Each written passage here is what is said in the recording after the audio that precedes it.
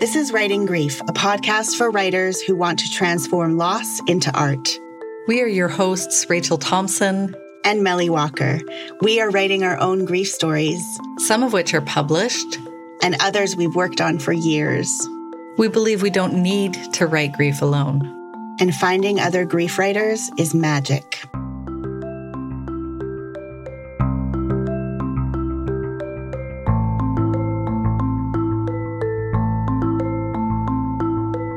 In this conversation, we talk about why we're writing a memoir about grief and our young writer selves, how we got started with writing.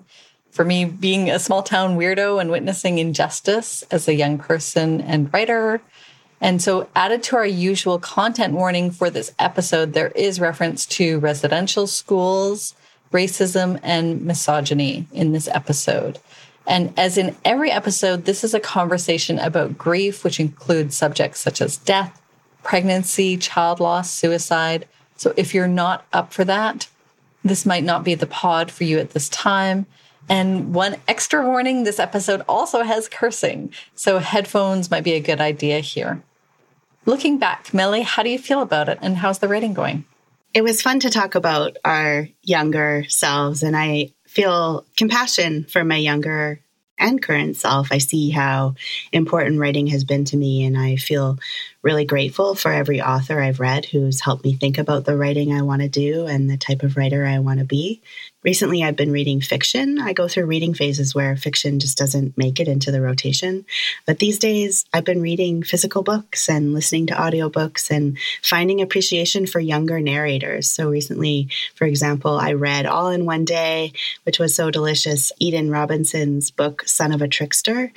I think young narrators teach me so much about how to share a point of view on the world, how it functions, and how we all come to the world with our own experience. And just reminds me that when I'm writing memoir, I have to remember to speak from my own experience because that's what I have to offer. What about you? How's your writing going, Rachel? Well, I just love that reminder of speaking from our own experience. For me, I've been noticing in my writing just thoughts or reflections about how this pandemic was supposed to be easier for introverts. And I've been reading more, I guess, studies, and some of them not necessarily academic studies, I guess, but articles and think pieces about how it's actually harder for introverts just to be in the world because we feel things more deeply. And so it doesn't mean necessarily that, the world shutting down and us retreating has been easier for us. I'm feeling that myself, even going out in public, how even that's like extra hard, like it's been harder even than before.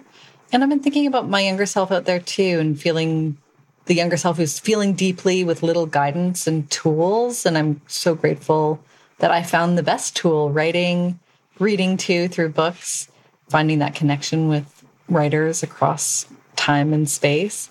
And also how writing has led me to more people who feel deeply too, like you, Melly. Thank you.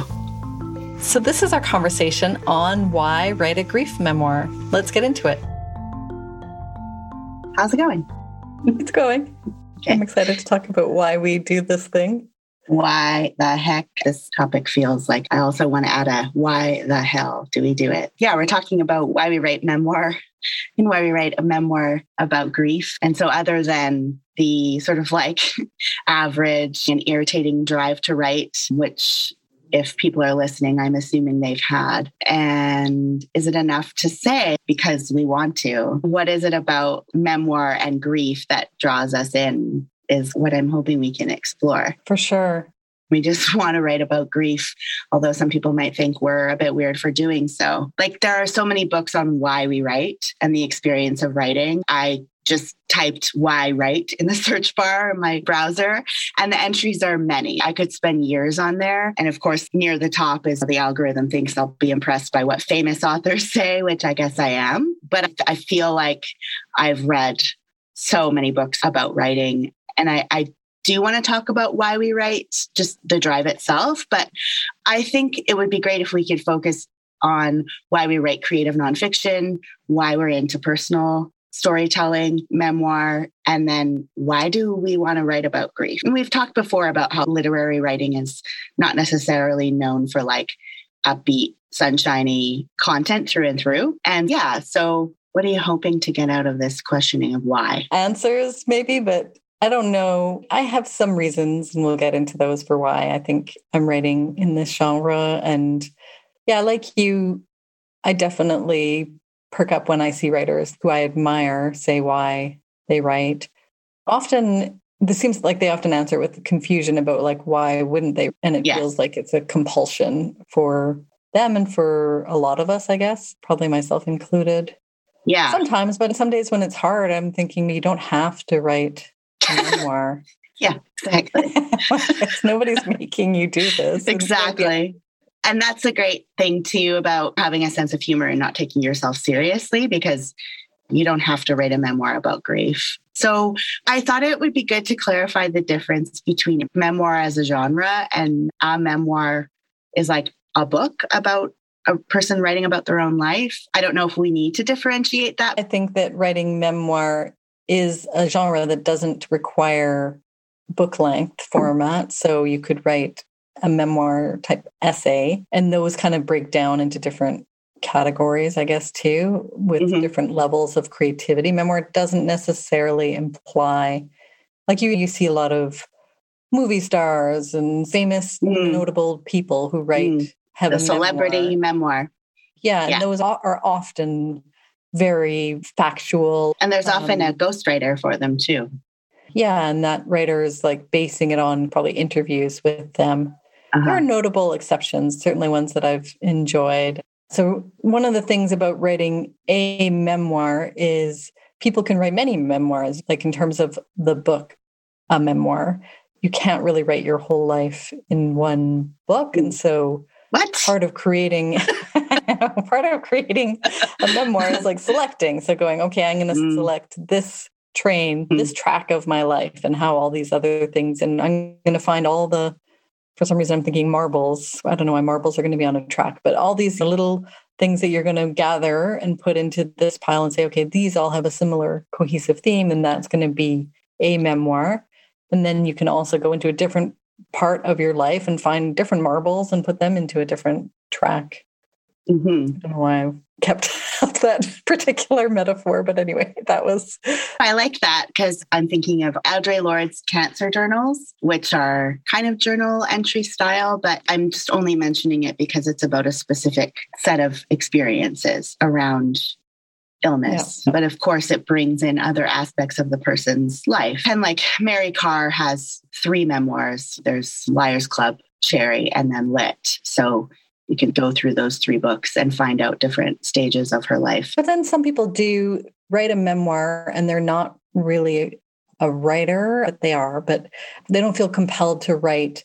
They're not coming to it from the writer angle. They're coming to it from, I have this life lived and I want to write about this one particular experience. So that something that happens as well.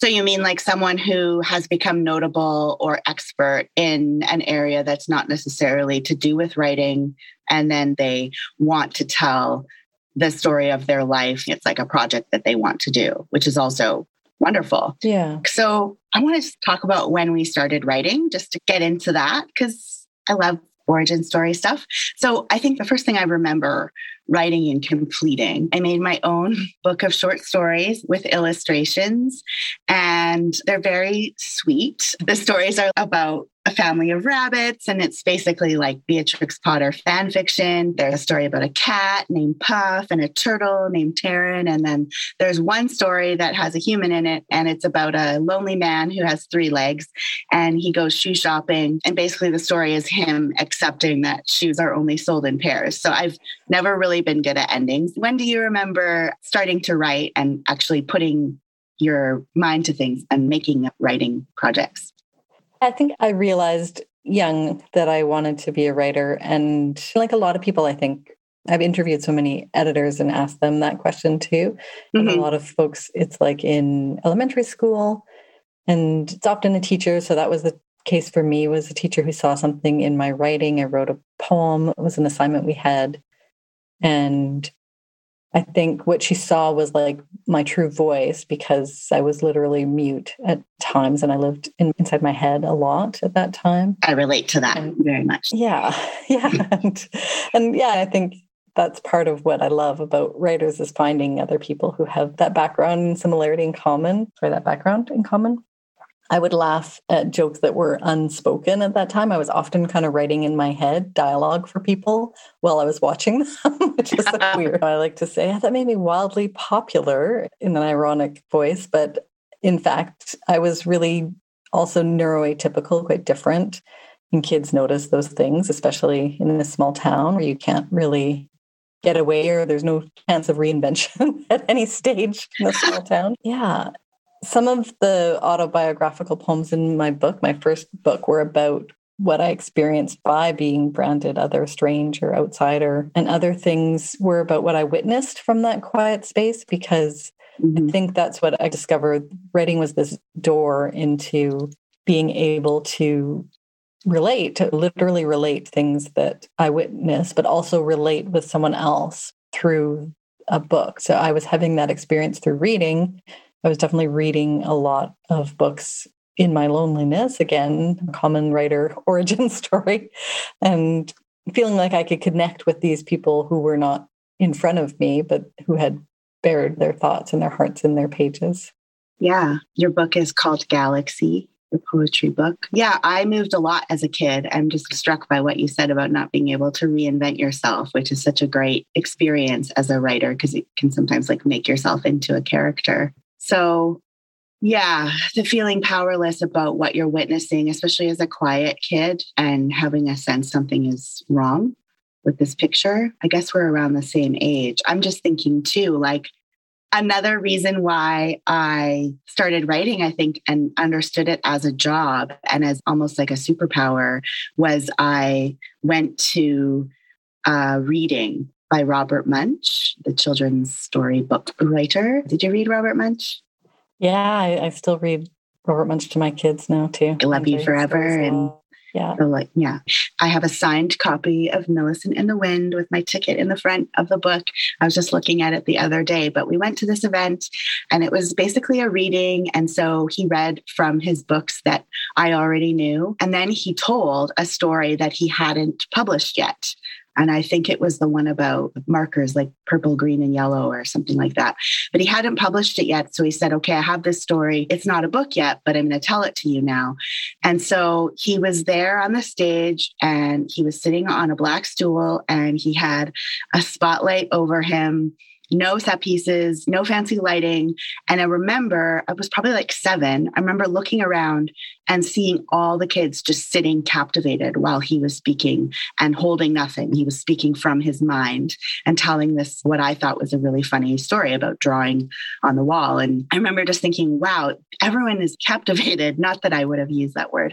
Imagine if I did, but yeah, I just remember being like, wow, this is amazing. Like all these kids who are usually squirming and having a hard time sitting still, they're all paying attention. But yeah, that was just my little like Robert Munsch love moment.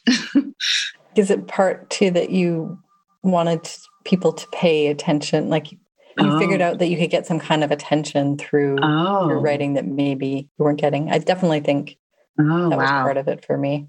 Yeah, I guess so. I never thought of it that way. Wanting to be seen. It's a real human thing. Huh. Interesting. Now I feel a little interested in thinking about that. I don't know if that's why I started writing, but definitely like when I think about memoir and journaling and like writing, calling into the void, like putting your thoughts only on the page. I started my first diary. I was around 8 and it actually said diary on it and it had a key with a tiny little lock, which apparently as I wrote in one of the early entries there that my brother broke it. I blamed him for breaking the lock and I was very upset about it. As much as I joke, it's a bit heartbreaking to read that journal. I still have the diary. And that was the summer that my parents' marriage busted apart. And so I was like writing my favorite colors, like super femme, like pink and purple. And my name is Melanie and this is my favorite animal. But I also wrote about my mom and dad fighting. And the day they told me they were getting a divorce, or like I spelled it like divorce. I spelled it wrong, which was, I don't know, for some reason that always sticks out to me as a little bit heartbreaking. For sure. Yeah. And so I even quoted my father, like, this is the beginning of the writing things down that people say, which is amazing. I feel like I, like 8-year-old me, gave myself a gift. Oh, yeah, no, like this really happened. I wrote it down at the time. And I have the quote that I wrote down was like him saying to my mom during a fight, well, if that's the way you feel, you can just pack up the kids and leave. So to have that written down, like I write down things people say all the time. It's how I've developed my dialogue writing skills. But I don't know, I'm just like so grateful that I had written that. And so anyways, I feel like my writing is a lot about what people do and say and how I can or cannot connect with them and like why people do the things they do and like big questions like, why am I here? I don't know. Do you remember keeping a journal? Do you keep a journal now? Did you have Dear Diary moments? I was fairly itinerant about my journals. I would start them and then not finish them. But actually, your story about writing that down, witnessing within your family and saying things probably that nobody would want you to repeat or talk about again. I remember writing a lot about fantasies of what I wish I could say to my mother in particular, who was very difficult in terms of me being able to express my own thoughts or feelings that are different from hers. So yeah, I kept a journal in that sense. And then I wrote a lot of funny pieces. Like I wrote one where a main character was someone's big left toe. I remember that story. What? The character was the big left toe? Yeah, it was the main character of the story. It was a big left toe. Oh, wow. That's cute. That's cute as hell. And even that one I actually shared with my family. So I remember my mom reading it and going, I don't really know much about writing. And so I don't really know what to say about this. But also, I think that points to maybe why I liked it too. It's like this was my own space that I could enter into that nobody in my family was in. People express themselves creatively, but more through visual arts. And so I was like the first writer that I remember of not just my generation, but the generations that were around when I was young. Sorry, you're saying you remember that you were the first writer in your family? Like there weren't other people writing? Is that what you mean? Yeah. Okay. Also, for me, a lot of the experience of not only being othered and feeling really outside of a lot of things happening, I was still in a privileged position in terms of my class and race. And I witnessed a lot of, this is the 80s in a small town where there were kids bussed in from reserves to go to schools in my town too. So like colonial schooling. There was even, when I was quite young, there was still an active residential school in my town. And so the levels of racism and misogyny that I was witnessing, I felt really powerless about being able to change as a child in that environment. But I learned, I guess, through writing that I could record and write about what I saw. And I did some of that then. Like I published some pieces, mostly in the kind of feminist genre that did not go over very well in terms of the people in power reading the stuff that I wrote. And there was often pushback about that. And then I started publishing indie things. I wrote lots of zines, photocopied pages and stolen photocopies, I guess, at the time, and then would leave them. I would go to the big city, which was Winnipeg, and leave them in this vinyl record store. And those were really like messages in a bottle and declarations of my existence. I say I leave them, but I would make a deal with the guy at the counter. Okay, they would have a space where you could sell your zines in the store. And then I was self-publishing. People were reading my funny poems, my angsty writing about things. I wouldn't say, well, I was witnessing all those things. I wouldn't say that I was like writing topical pieces that were necessarily challenging that. It was definitely more from like an angsty, lonely space that I was writing those words. But then people would buy them. I would never meet them. And then I would go and get my couple bucks or whatever from the vinyl record store guy and feel like I was able to express myself and tell these sort of deeper thoughts and feelings to somebody out there who was reading it and maybe feeling similarly or feeling like connected in some way to me. Wow, I love picturing you going to the record store. What big city? It's in Winnipeg, right on Portage Avenue. Those stores don't exist. Oh, actually, one of them was like off Portage, I remember. They don't really exist anymore, I don't think. And this is like when you're a teenager or like early What age? Yeah, when you're- this was high school. So in high school, I had to go into the city. There were some things that you just couldn't do in the town. And then I would be sent on just like a Greyhound bus to go in the city by myself to do these things in the day and then take the bus back because it was a long drive. So what I would do in the day, then I would go check things out at the record store, not talk to anybody. I would never have a conversation with the guy other than, can I sell my zine here? Shyly looking down and just hand him over these things with like my deepest. I'm just picturing you as like a tiny businesswoman, just like delivering your zines. Just, yep. She doesn't say much, but she writes well. So cute. Yeah. And definitely, like you mentioned, residential schools, the last one closed in Canada in like 92 or BC. Maybe that's BC. I'll fact check. That sounds about right. That's when I finished high school. And the one in our town was closed by that point, but only just closed. And the impact of that, of colonialism, is like vast and not something I can articulate well. But just there was like such intense in your face racism and bearing witness to that and being like a quiet person who couldn't express themselves very well too was always like, I just turned to books and to writing to be able to try to express myself that way. You know, not that's the problem. It's my lack of ability to express, but it would have been good. It's funny. I have a lot of regrets over how I handled my time in that town and the support I was able to give to close friends of mine who had really intense racist incidents. But I guess that's where I just started like seeing things though as a writer, because when you're quiet, people say things in front of you, I guess. And yeah, were you the person that your friends went to because you didn't interrupt or give unwanted advice? Yeah, for sure. Yeah, considered a good listener because there was a lot going on in my head. I remember also my uncle at the time saying, she doesn't say much, but when she does, it's really interesting. Oh my gosh, what a great thing to have said about you. That's just like ideal. Like the highlight of my childhood. Yeah. Awesome. Sad moment for sure. Yeah.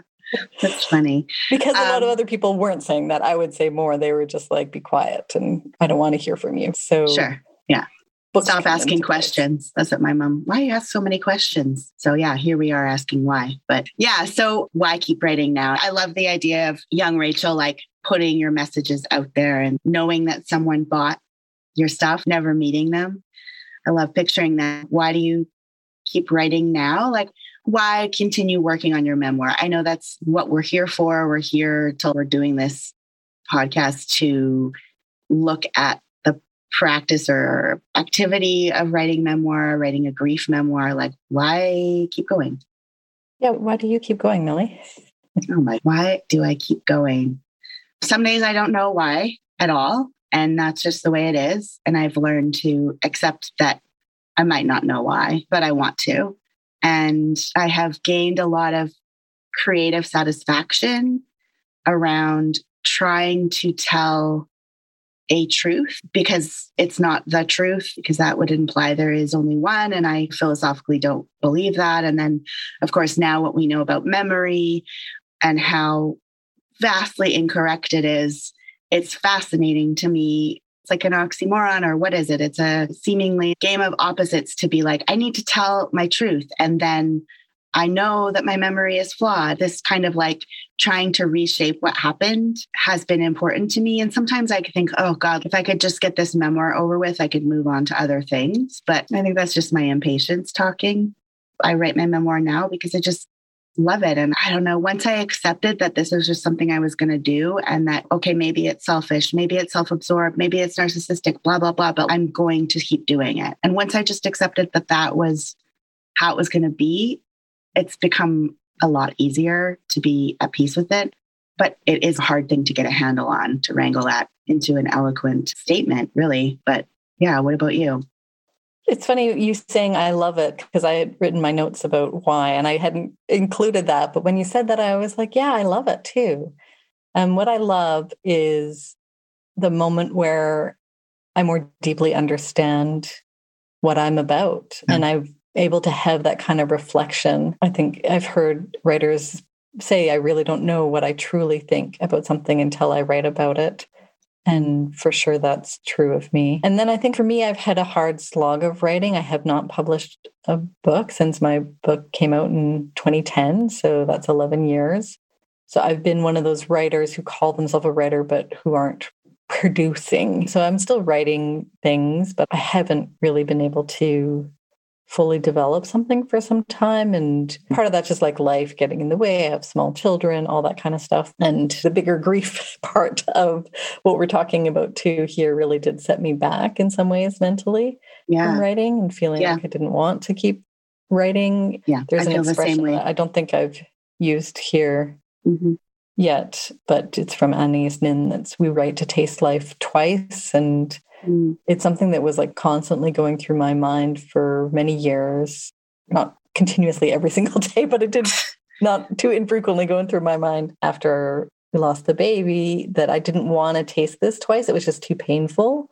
And so that kind of shook me to my core, because obviously, as I was saying, I really found my voice through writing, like from being almost literally mute in some cases, not speaking. But I keep going now because, again, I truly learn what I feel about something from writing. And then there's the community, I think, too. Like we touched on, like writers are my people. The fact that you're like, oh, yeah, I understand what you mean about that, about being quiet, living in your head. And so having those other people who feel the same way and being able to interact with them in this deep way that's not superficial, all the stuff, all the too much stuff, the real writers who I connect with, who are truly my people, are the ones that never would say that's too much. It's let's go there. Let's go to that deeper place and talk about what things mean and what's under the surface of most conversation. Yeah, I totally understand the sort of like capitalist pressure to produce things and to go, am I this? Am I a writer? If I don't produce who you are, but at the same time, you wonder. And I guess it just occurred to me too, that tasting everything twice, the idea of that, or not knowing how you feel about something until you write it. I think that must be a trait, like a personality trait of some kind, because I maybe like stereotypically some of my more socially active, extroverted friends like talking things out, and that seems to be enough for them. Or maybe they like play pickleball or something, like whatever they do. But I don't know why pickleball just came into my head. But the idea like of needing to process things. And I definitely relate to the grief that I am trying to write about in my memoir, having an effect on my ability to write regularly, or to write with clarity, or to write the really painful stuff. So I guess some people journal to process, and that's also great. And every sort of self-help system seems to recommend it. There's research on how journaling about your past experiences, how you felt about them then, how you feel about them now, can relieve the effects of stress or trauma and can help people and help their depression even. So I journal. I journal now. I journal by hand. I have like 4 different books. Sometimes I try to write in different books for different things. But anyways, I try to keep one book that's just a journal where I don't screen myself. I don't feel pressure to come up with great ideas. And then I sometimes journal in my word processor as well. I recently lined up all my diaries or my journals, which I think like journal is like mature somehow. I don't know. Diary used to be like, what's his name? Samuel Pepys, the diaries of Samuel Pepys that were always in the newspaper. I recently lined up my journals on my shelf in the new place where we moved into. So it felt pretty good. Like I love looking at them and reminding myself like how long I've been journaling. But that's me rambling. So you said you do journal, but... Can you tell me what these diaries of Samuel Pepys are? I don't know that. Oh, Samuel Pepys. Oh my gosh. Okay. Well, I feel like he will be around 17th century. He was like in the Navy, and he was really famous. He's basically famous for keeping a diary. He has like diary entries for every single day. So to be like, I saw this, or, oh, this, like just these very kind of like short little entries that tell a lot about the past and his time. And I remember the Samuel Pepys entries being in the newspaper. So it'd be like in the same section of the horoscopes and the comics and the word search, not the crossword. The crossword is like a whole other serious thing, but like Samuel Pepys, there'd be like a little entry like on this day in 16 something or other, Samuel Pepys wrote this. And then you'd read this like little, jolly little like Englishman reflecting on his day. Anyways, I don't know if we've already touched on this or if we feel like we're circling around this, but that's fine. Like, why memoir? And I guess too, I'm really curious, do you remember when you set your mind to writing a memoir?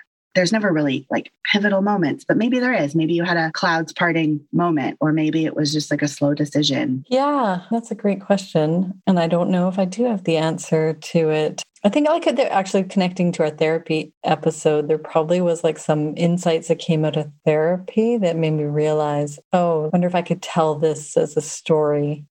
And certainly, I think I've always just been a memoir writer too, though my poetry was very autobiographical as well, even though for some reason I publish it with a disclaimer about that. Because yes. I was feeling weird at the time. Yes. And just scared about the authorized version versus this unauthorized version of my life, because I've never felt I had permission to tell the story of my own life. And I envy anybody who does keep regular. I love that you can line those up on your shelf, and think of David Sedaris, who's now republishing his journals from all these years ago. And definitely I feel like I've lost insights and voice that maybe I could have collected, but have been, I think I said before, so itinerant about journals. And sometimes I'm just really precious about my words and I want them to come out in a certain way. But well, so I guess like first drafts are often. Oh, sorry. Sure, go ahead. No, I was going to say David Sedaris' journals, like I read some of them and they're good. That's like, those aren't my journal entries. They're hilarious. He completes the end of the story. The neighbor did this and then this happened. Yeah, that's enviable, but we're not all David Sedaris. So I just want to be clear, my journals are not like that. My journal entries are sometimes just gripes and I'm tired and why bother? And maybe that's why I do it too, because I would need a place to dump all that toxic garbage, but I interrupted you. I wrote morning pages for a long time that were that. Morning basically pages. Just fuck these people. And I just like really unprocessed rants about things that I resented at the time or something. Yeah. And there's part of that Julia Cameron Artist Way book is the, like, you do the morning pages and you don't look at them and then you put them in an envelope. And then at week, you open up the envelope or you go back in the journal pages that you weren't looking at. And what a poisonous, resentful person you are. It's so funny. I remember that so well. But it also taught me like, okay, like I have some stuff going on. It's probably better out than in. Yeah. Yeah, I would like to go back to it. It's funny. I started them again with a group of some of the writers in our community. We were doing them at February 2020, I think we started. Ah, yes. And then March 2020 happened and I stopped. So I just wanted to say that a lot of, I think my first drafts are, because it's autobiographical writing, my first drafts are the journal entry, and then second and third draft become more the writing, where I'm like the memoir writing, where I'm processing, going, does this belong? Is that petty? Am I just annoyed about something that, like, it gives me that more circumspect view on the events of my life, that I'm not writing those kind of vitriolic morning pages. But I do think that's coming out in the first drafts of things. Well, yeah. And I'm thinking of Roxane Gay, our fave, but Roxane Gay saying there's a difference between, and I am quoting her because I had written it down during this talk, there's a difference between disclosure and an essay. The first outpouring of this is what happened to me is not the writing. And I don't know if I've already mentioned that in a previous episode, but I think that, yeah, I can see what you're saying. And I'm laughing about the starting the morning pages because my reaction to the pandemic, like back in March, was I immediately started transcribing my old journals, something that I always wanted to do. I never had time for. All of a sudden I had all this time. I was almost manic compared to everyone else. I felt like people were stunned and I was like, I'm fine. I'm being productive. I'm typing out my journals. Like I'm at 2000, whatever. Like I never finished it and it's so far from being done. But anyways, it was just reminded me of that kind of like funny reaction that I had to feel like, okay, like getting myself in order was to get my journals in order. Like that somehow is like an extension of my identity or something. If I could organize that, then I wouldn't feel so chaotic about what was going on. This is probably an aside, but maybe something for us to think about is in the pandemic here, there's a lot of people talking about how they're not feeling in crisis or grief because their life has never been what they expected. And I felt some of that myself. Like certainly 2020 was not the hardest year of my life by far. And then I think part of me wanted to be like, well, I've survived worse. And so I'm fine. That would leak out in different ways. Like mostly the pandemic lifestyle is a great lifestyle for a very introverted person like me who likes sitting at home and already was teaching online. It was already something I was using. Yeah. But yeah, that's probably another episode. But what you said strikes me as that too, where everyone else is like abandoning things and you're like, I'm good. I'm just going to work on my journal entries. Well, and I was just coming to discover that too, like in the months previous to when the pandemic started. And yes, this may be an aside, but I had been off work because I was sick. I was like mentally unwell. Like I live with depression and anxiety and have for going on, I don't know, 14 years or something like that since I've been diagnosed and medicated on and off, I should say. But anyways, the point is I had already been in some kind of like hibernation or wintering, as that beautiful book, Catherine May, I think her name is. But I had already been going through that and learning how to be alone and finding, oh, I really do love being alone. And this is actually important to me. And yeah, this lifestyle really works for me. And I think having depression and anxiety and feeling isolated and feeling like, why isn't anyone noticing that things are fucked? I feel this sense of gloom and this sense of dread and I feel helpless and all that kind of hopeless depression stuff. But everyone around me was going, oh God, like what's going to happen? They were having anxiety. They were saying things that reminded me of me in my early days of being ill. And I just felt validated. And I don't know if I love admitting that. But anyways, this is reminding me of, I think in your writing course, you had a reminder to create more than you can. And I was taking that course, I think it was in May. So it was like the first few months of the pandemic. And so I really was holding on to it. I was like, okay, yes, I'm going to create content. I'm going to be creative. I'm going to try to overcome this blocked feeling in terms of generating new work. And I was transcribing my journals, but I wasn't writing anything new at that point. And so I think I probably read that, oh, create more than you consume. Good reminder, Rachel. And like intellectually was like, yeah, that's a great tip. But then I probably pressed the play button on whatever podcast I was listening to and went back to reading a book on craft at the same time because I can't seem to do one thing at a time, or like ordering more books about how to write. Because if I just read all the books about how to write, then when I'm ready to write, I'll be raring to go. And I've learned that like I could read all the books I want on writing and capitalism will have me buying all the books and having them all on my shelves and feeling good about myself just because of it. And then not reading those books until 6 months later. But lately I've been thinking about create more than you consume. And I've been trying to turn the podcast off and take some time to be in the quiet and pick up my pen, and the doom thoughts are there. And I think that's why I want something to listen to so that I can attach to something. That's the way I've been coping, is to consume as much information as I can to make sure that if it all goes down, like I will have heard from all the experts on every topic and I won't be so paralyzed. But yeah, I've recently just hit a wall in terms of what I can take in. So I am hearing my own voice when I sit down to write. And I don't know, without sounding corny, I feel like I've spent so much time in my life being disconnected from my own intuition. And so to be able to hear my own voice and write is so great. Like I'm so grateful for that. Yeah. And even you saying this now is making me think that sort of, I think when we're consuming media, so watching shows and listening to podcasts now, there's just so much out there, and even reading craft books. Although I think I do find reading a craft book, as long as it's like really specifically focused on helping your writing. Yeah. I usually don't count that in the consume column, as long as it's provoking that aha, that thing that we love about writing, but getting to the deeper.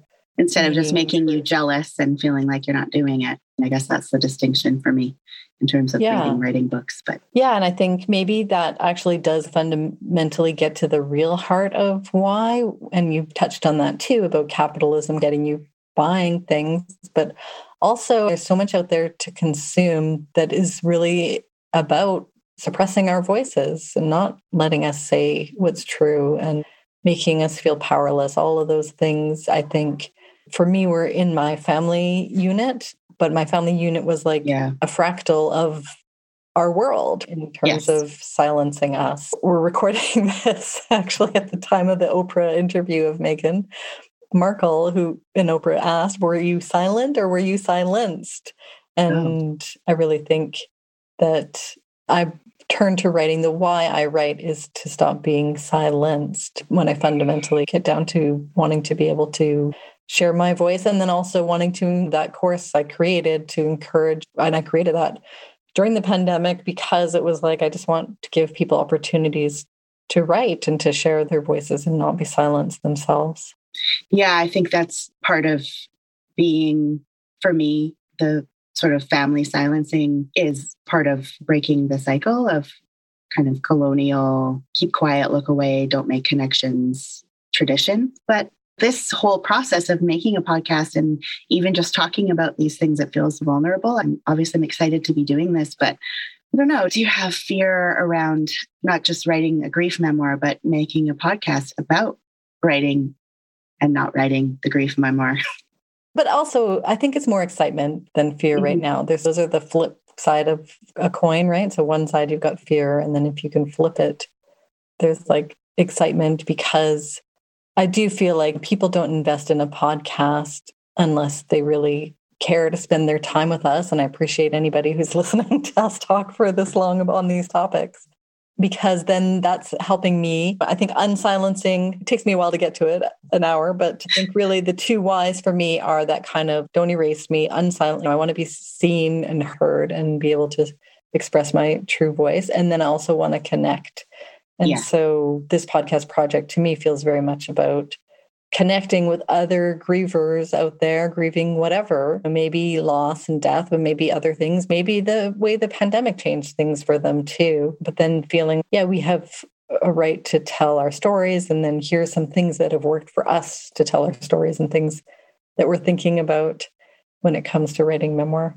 Yeah, I think it's good to bring it back to connection. I would love to find more writers writing about grief. I always feel so immediately connected to those people, and excitement about the possibility of that connection is mostly how I feel. And I don't know, maybe just like being afraid of vulnerability and asking, why the hell are we doing this? Like at some point, partway through, maybe that's just part of making things.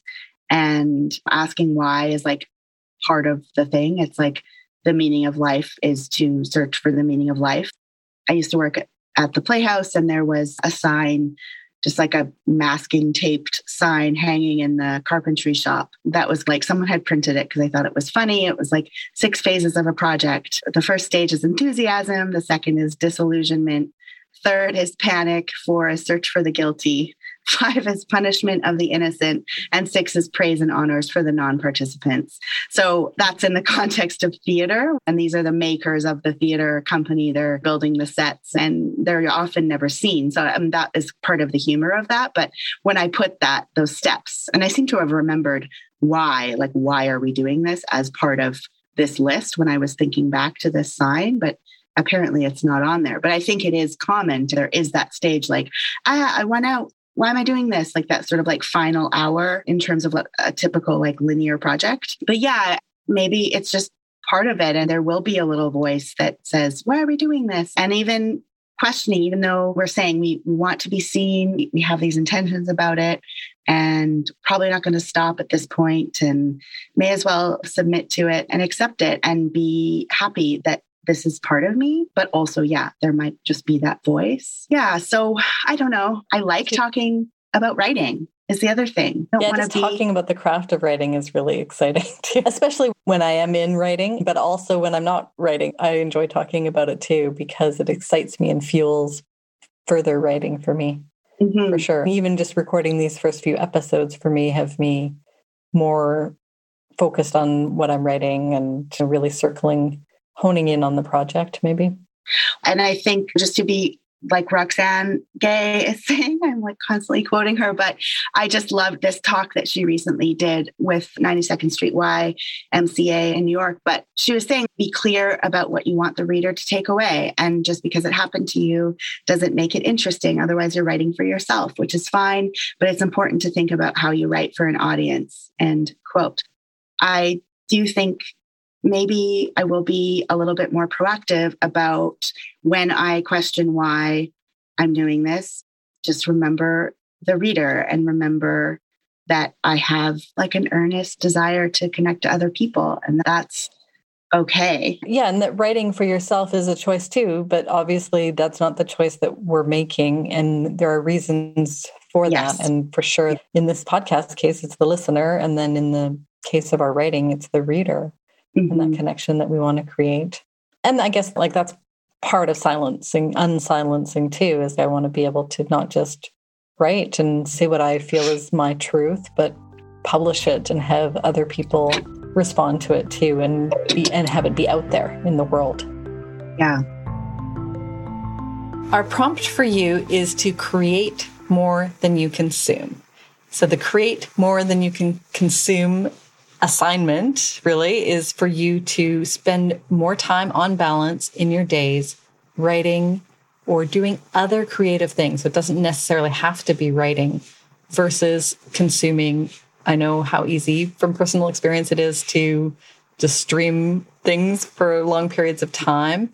And I would actually exclude music from the consume category. I think we can be really creative and thoughtful while we're listening to music too.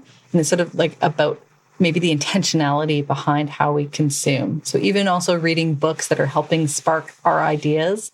And I think we all know how it feels when we are creating versus consuming. Consuming just feels really passive in our bodies and we slow down. And consuming creatively, I guess, is the thing that kind of sparks us up and has us running to our notebooks. So for me, when I'm working on the Create More Than You Can Consume challenge, I do things like I'll bake more, play with my kids, I'll draw. And so it doesn't just mean writing, although of course that is for me a big part of it too, is writing as well. Love it. Thank you for listening to Writing Grief. Keep writing and keep asking why. Thank you for opening your writing heart to the Writing Grief podcast, created and produced by us, Rachel Thompson and Melly Walker. Visit writinggrief.com for detailed show notes on each episode. We try to link to every book or reference we make in this episode, even if it's just made in passing. If there's something we missed or you want to know more about, you can contact us on our website, writinggrief.com, or at podcast@writinggrief.com. Sound editing by Adam Linder of Bespoken Podcasting. Our podcast art was created by the talented Monica Calderon. Find her at monicadesigns.ca. We support Indigenous sovereignty worldwide, and we acknowledge the lands and the first peoples of those lands on which we record our podcast. Our writing practice takes place and benefits from the unceded territories of the Kanien'kehá:ka and the Anishinaabeg peoples in the place colonially known as Montreal, Quebec, and the unceded territories of the Coast Salish peoples, including the Squamish, Tsleil-Waututh, Tsawwassen, and Musqueam nations in so-called Greater Vancouver, and of the lands of the El Tirabin Bedouin in South Sinai, Egypt. If you're a non-Indigenous listener, we encourage you to learn about the land and the Indigenous peoples whose territories you write from. Where were the trees you read in as a child? What is the history of the lands that helped you grow into the writer you are today?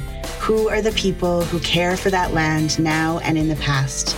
This may take some research on sites like native-land.ca. Thanks again for listening to Writing Grief.